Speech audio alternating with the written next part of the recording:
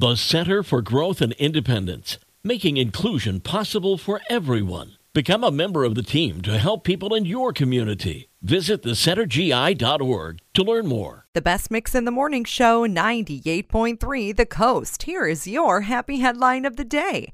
The cruise company Virgin Voyages donated over 2,000 cruises to healthcare heroes in South Florida. The employees, including those who work directly with patients as well as those who work behind the scenes at hospitals, clinics, and offices, got to choose one of 6 trips to the Caribbean between January 2nd and April 28th.